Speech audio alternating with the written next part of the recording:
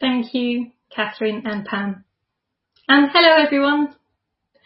Just to reassure you, no balloons will be harmed in the making of this talk, unlike in my last children's talk. Instead, we'll start by having a think about our theme of getting to know Jesus more so we can fully rely on him. Then we'll unpack our Bible passage and explore what it tells us about the Messiah's character and the conditions his reign brings about. Then finally, we'll talk through what difference all this makes to our daily lives and how we live them in the run to Christmas and beyond, particularly focusing on spending time with Jesus and knowing him better. So let's pray now and focus our minds on him. Lord Jesus, our King, meet us, draw us in. May your words be spoken, be heard and awaken a hunger and thirst for you. Amen. One afternoon in early October, the girls and I decided to go for a walk. A bit of fresh air would do us good, and there was a walk up over the hill near our house we hadn't tried yet. Now, if I was walking by myself, I'd grab my shoes and my coat, pick up my keys and head out the door. But I was walking with Millie and Mima, so homework had to be finished, a couple of changes of outfits inexplicably happened, a bag full of toys and books was packed, negotiations took place to leave the bag behind.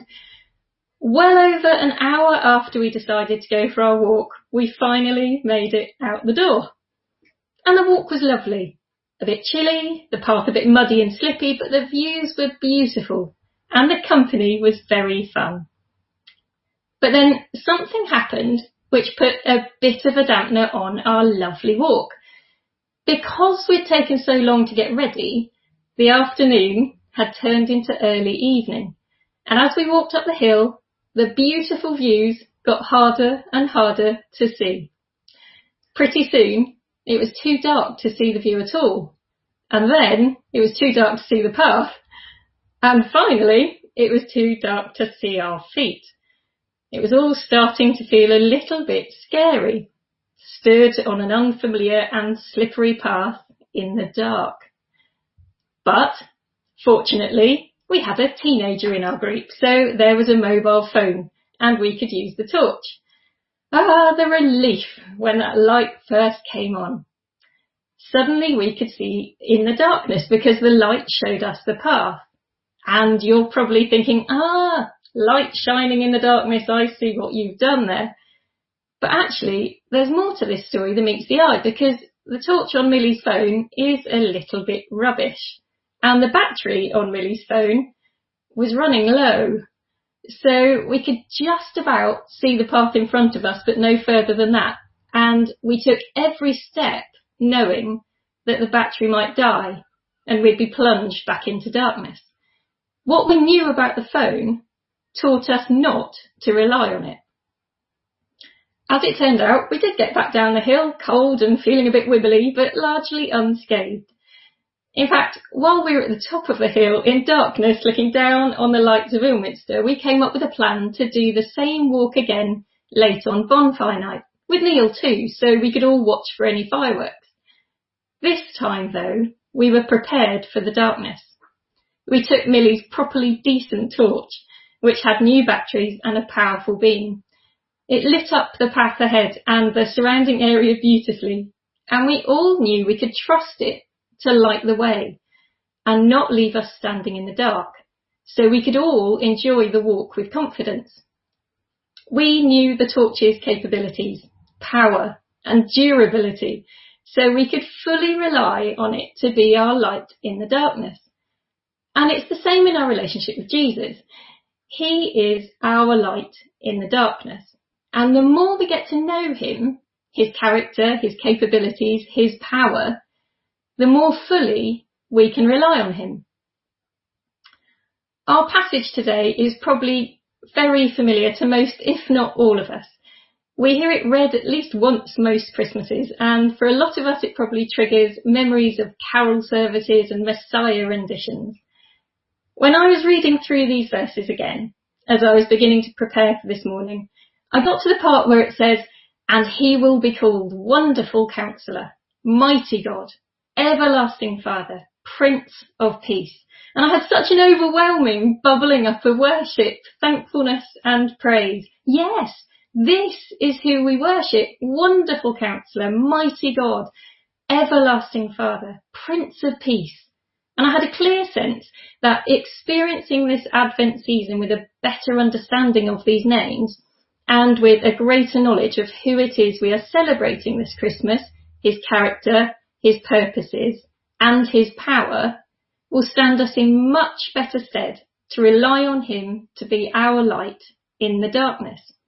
He is saying to us this morning, know me to rely on me.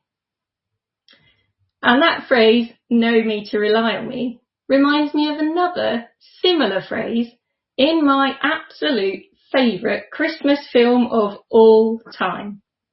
It's a Tinson tradition to watch it every year on Christmas Eve, and no matter how much money and star power the BBC throws at its Charles Dickens adaptations, they will never be as joyous as the Muppets Christmas Carol.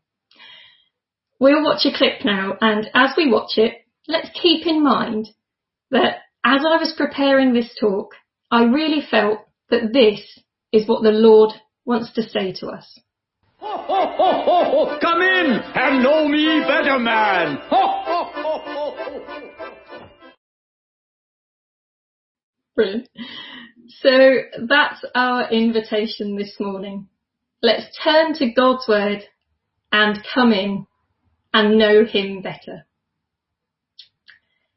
The overarching theme of the reports, oracles and prophecies in the book of Isaiah is the message of salvation. To give us a bit of context, our passage was written a few years before the whole northern kingdom of Israel was deported by the Assyrians in 722 BC. And at a time when Assyrian troops were devastating the northern kingdom and threatening the southern kingdom. At the same time, the kingdom of Judah was steeped in idolatry and evil practices. This was a time of rapidly changing international politics, bringing tension and insecurity and raising questions about the fulfilment of the promises of God to his chosen people and his plans for their salvation. The passage we're looking at today in Isaiah 9 brings the message of Emmanuel, the Messiah, first spoken of by Isaiah in chapter 7. Broadly speaking, chapters 1 to 6 draw Israel's attention to the problems in their nation and in their attitude towards God, and introduce one of the central themes in Isaiah. The Israelites are God's chosen people, but instead of being faithful to him, they are sinful and rebellious. So how will they be God's light to the nations? The focus of chapters 7 to 12 shifts slightly, reminding Israel that they are the people of God and need to trust in him for their protection and not in politics. And in the climax of this section is our passage in chapter 9. The prophet shows Israel that in place of an unfaithful, short-sighted monarch whose human failings will lead the nation further into darkness, there will come an ideal monarch who, though he'll come as a child, will bring an end to all wars and whose kingdom will be just, righteous and eternal. Many of us have had the experience of depending fully on our own resources and perspectives for guidance, only to discover that this has led us into darkness. In verses 1 to 4, we see that God has given the prophet special insight into a time when people who have been groping around in the darkness will suddenly find themselves blinking in the light. For the remnant of Israel existing in the darkness, this is the shining light of the Messiah. God will manifest himself to the people and his light will shine among them in Jesus, the Messiah. Not when the people are spruced up, hair neatly brushed, clothes spotless and house in order, but at a time when they are living in the darkness of their self-dependence, sin and rebellion. For the Israelites then, and for each of us since, this child, the Messiah, is the ultimate expression of the truth that God is with us, not for our destruction, but for our redemption. And we can see from these first few verses that as a result of God's revelation of himself through his Messiah, the nation grows, the harvest thrives, the plunder is abundant. So these very everyday human fears of dwindling population, meagre resources, oppression are swept away by the arrival of the Messiah. And the response to these conquered fears is, of course, a wave of joy sweeping over the nation. And this joy is threefold. There is joy because the nations are liberated. There is joy because the victory is won. And there is joy because the child is born. And now we come to the verse that shouts out the titles of the coming Messiah like a triumphant call to worship. For unto us a child is born, to us a son is given, and the government will be upon his shoulders. And he will be called Wonderful Counselor, Mighty God, Everlasting Father, Prince of Peace. Of the greatness of his government and peace there will be no end. So, the first two of these titles display the character of the coming Messiah, and the second two point to the conditions he will bring about. Let's look at character first. Wonderful Counselor, Mighty God. Throughout the Old Testament, this word wonderful mostly refers to astonishing acts of God which are beyond human understanding or accomplishment. We see it first in the Song of Moses in Exodus 15. Who is there like you? Majestic in holiness, awesome in glory, working wonders. And many times in the Psalms praising God for his miraculous acts in the lives of his people. This coming counselor then will bring miraculous God-level wisdom and advice. And we see this, don't we, in the New Testament as Jesus shares his teaching as from the very mouth of God. To paraphrase one commentary, the wisdom displayed by a king will make or break a kingdom. And an everlasting kingdom needs wisdom like that of the everlasting God. In this case, like God, because he is God, the mighty God. The expected perfect king, the Messiah, is both human and divine. And he comes in the most human way possible, birth. But he is also fully divine. Throughout the book of Isaiah, we're reminded that God is strong and powerful enough to destroy his enemies in an instant. And here in verse 6 of chapter 9, that power and strength is used as a character displaying title for the coming Messiah, Mighty God. As John Oswalt puts it, when the prophet comes to the heart of the means of deliverance, a childlike face peers out at us.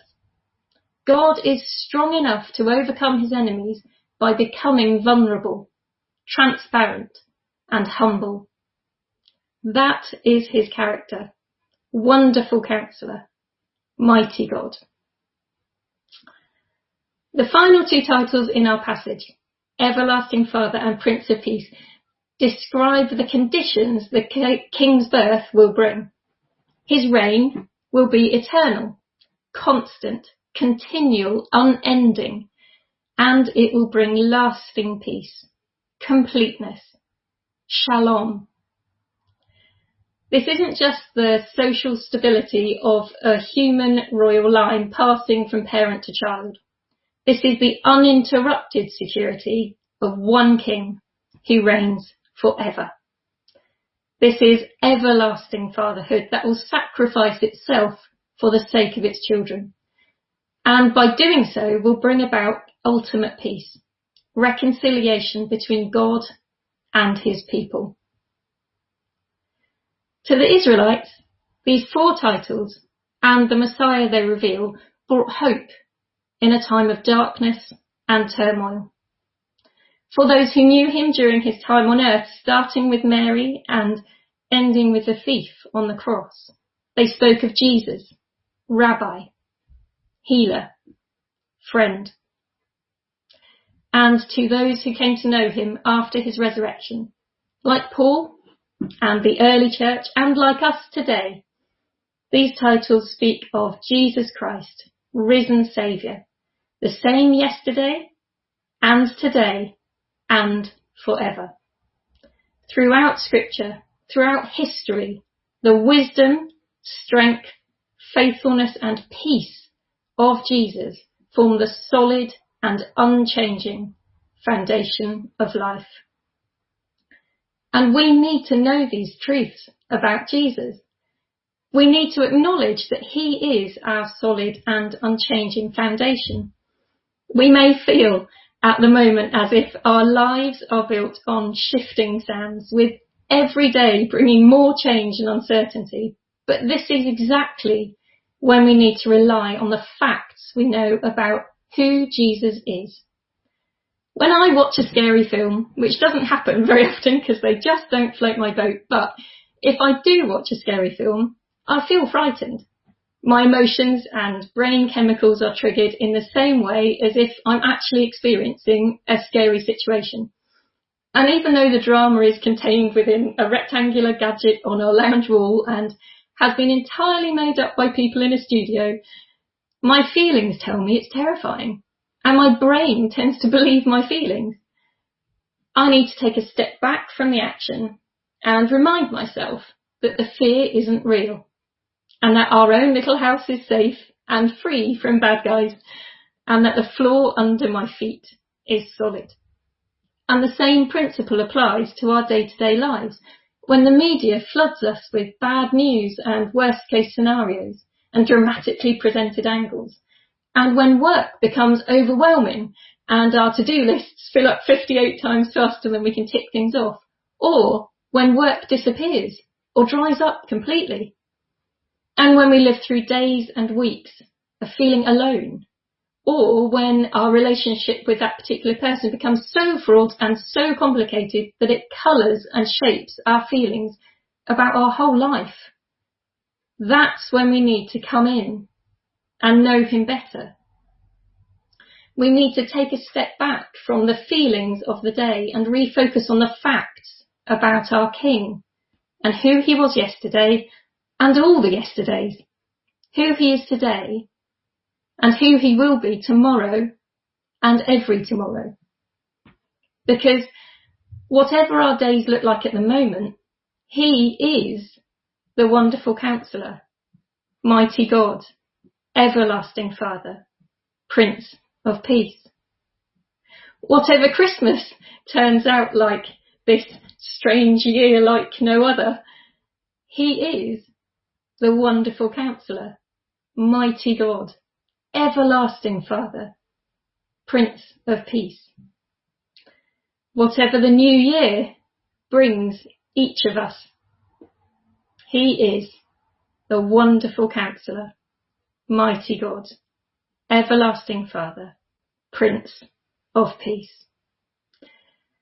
And we know that this means he is wise, he is strong, he is faithful, and he is the ruler who brings peace. And he is totally, unfailingly reliable.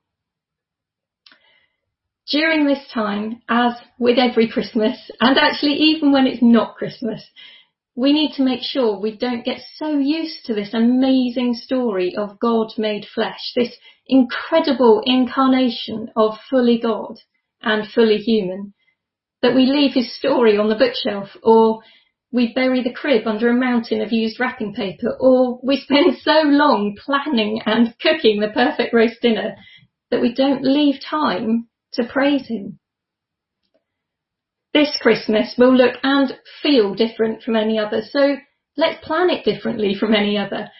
How about this Christmas season we all plan our Christmases around the King and use this time to learn more about him and know him more deeply by intentionally setting aside time to read our Bibles more, pray more, worship him more. Let's centre our Christmas on the Christ. The scene is set. The cattle are lowing, the shepherds are worshipping. Mary is treasuring their words in her heart.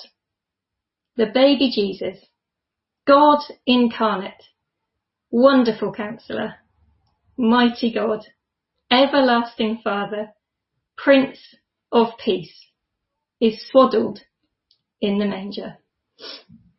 The stable is open, and we are invited to come in and know him better. Let's pray. Lord Jesus, thank you. Thank you for being our King. Thank you that you want us to know you so we can rely on you. Thank you for your word and what it teaches us about who you are. And as our time together this morning draws to a close and our daily lives rumble back into action, would you give each of us something, a word or an encouragement or a nudge to pop in our pocket and carry with us through the week? Would we each live our lives a little bit differently this week because of time we've spent in your presence this morning? Because you are the King and you deserve our time, our energy and our focus and our praise. And we do want to come in and know you better, Lord Jesus. Amen.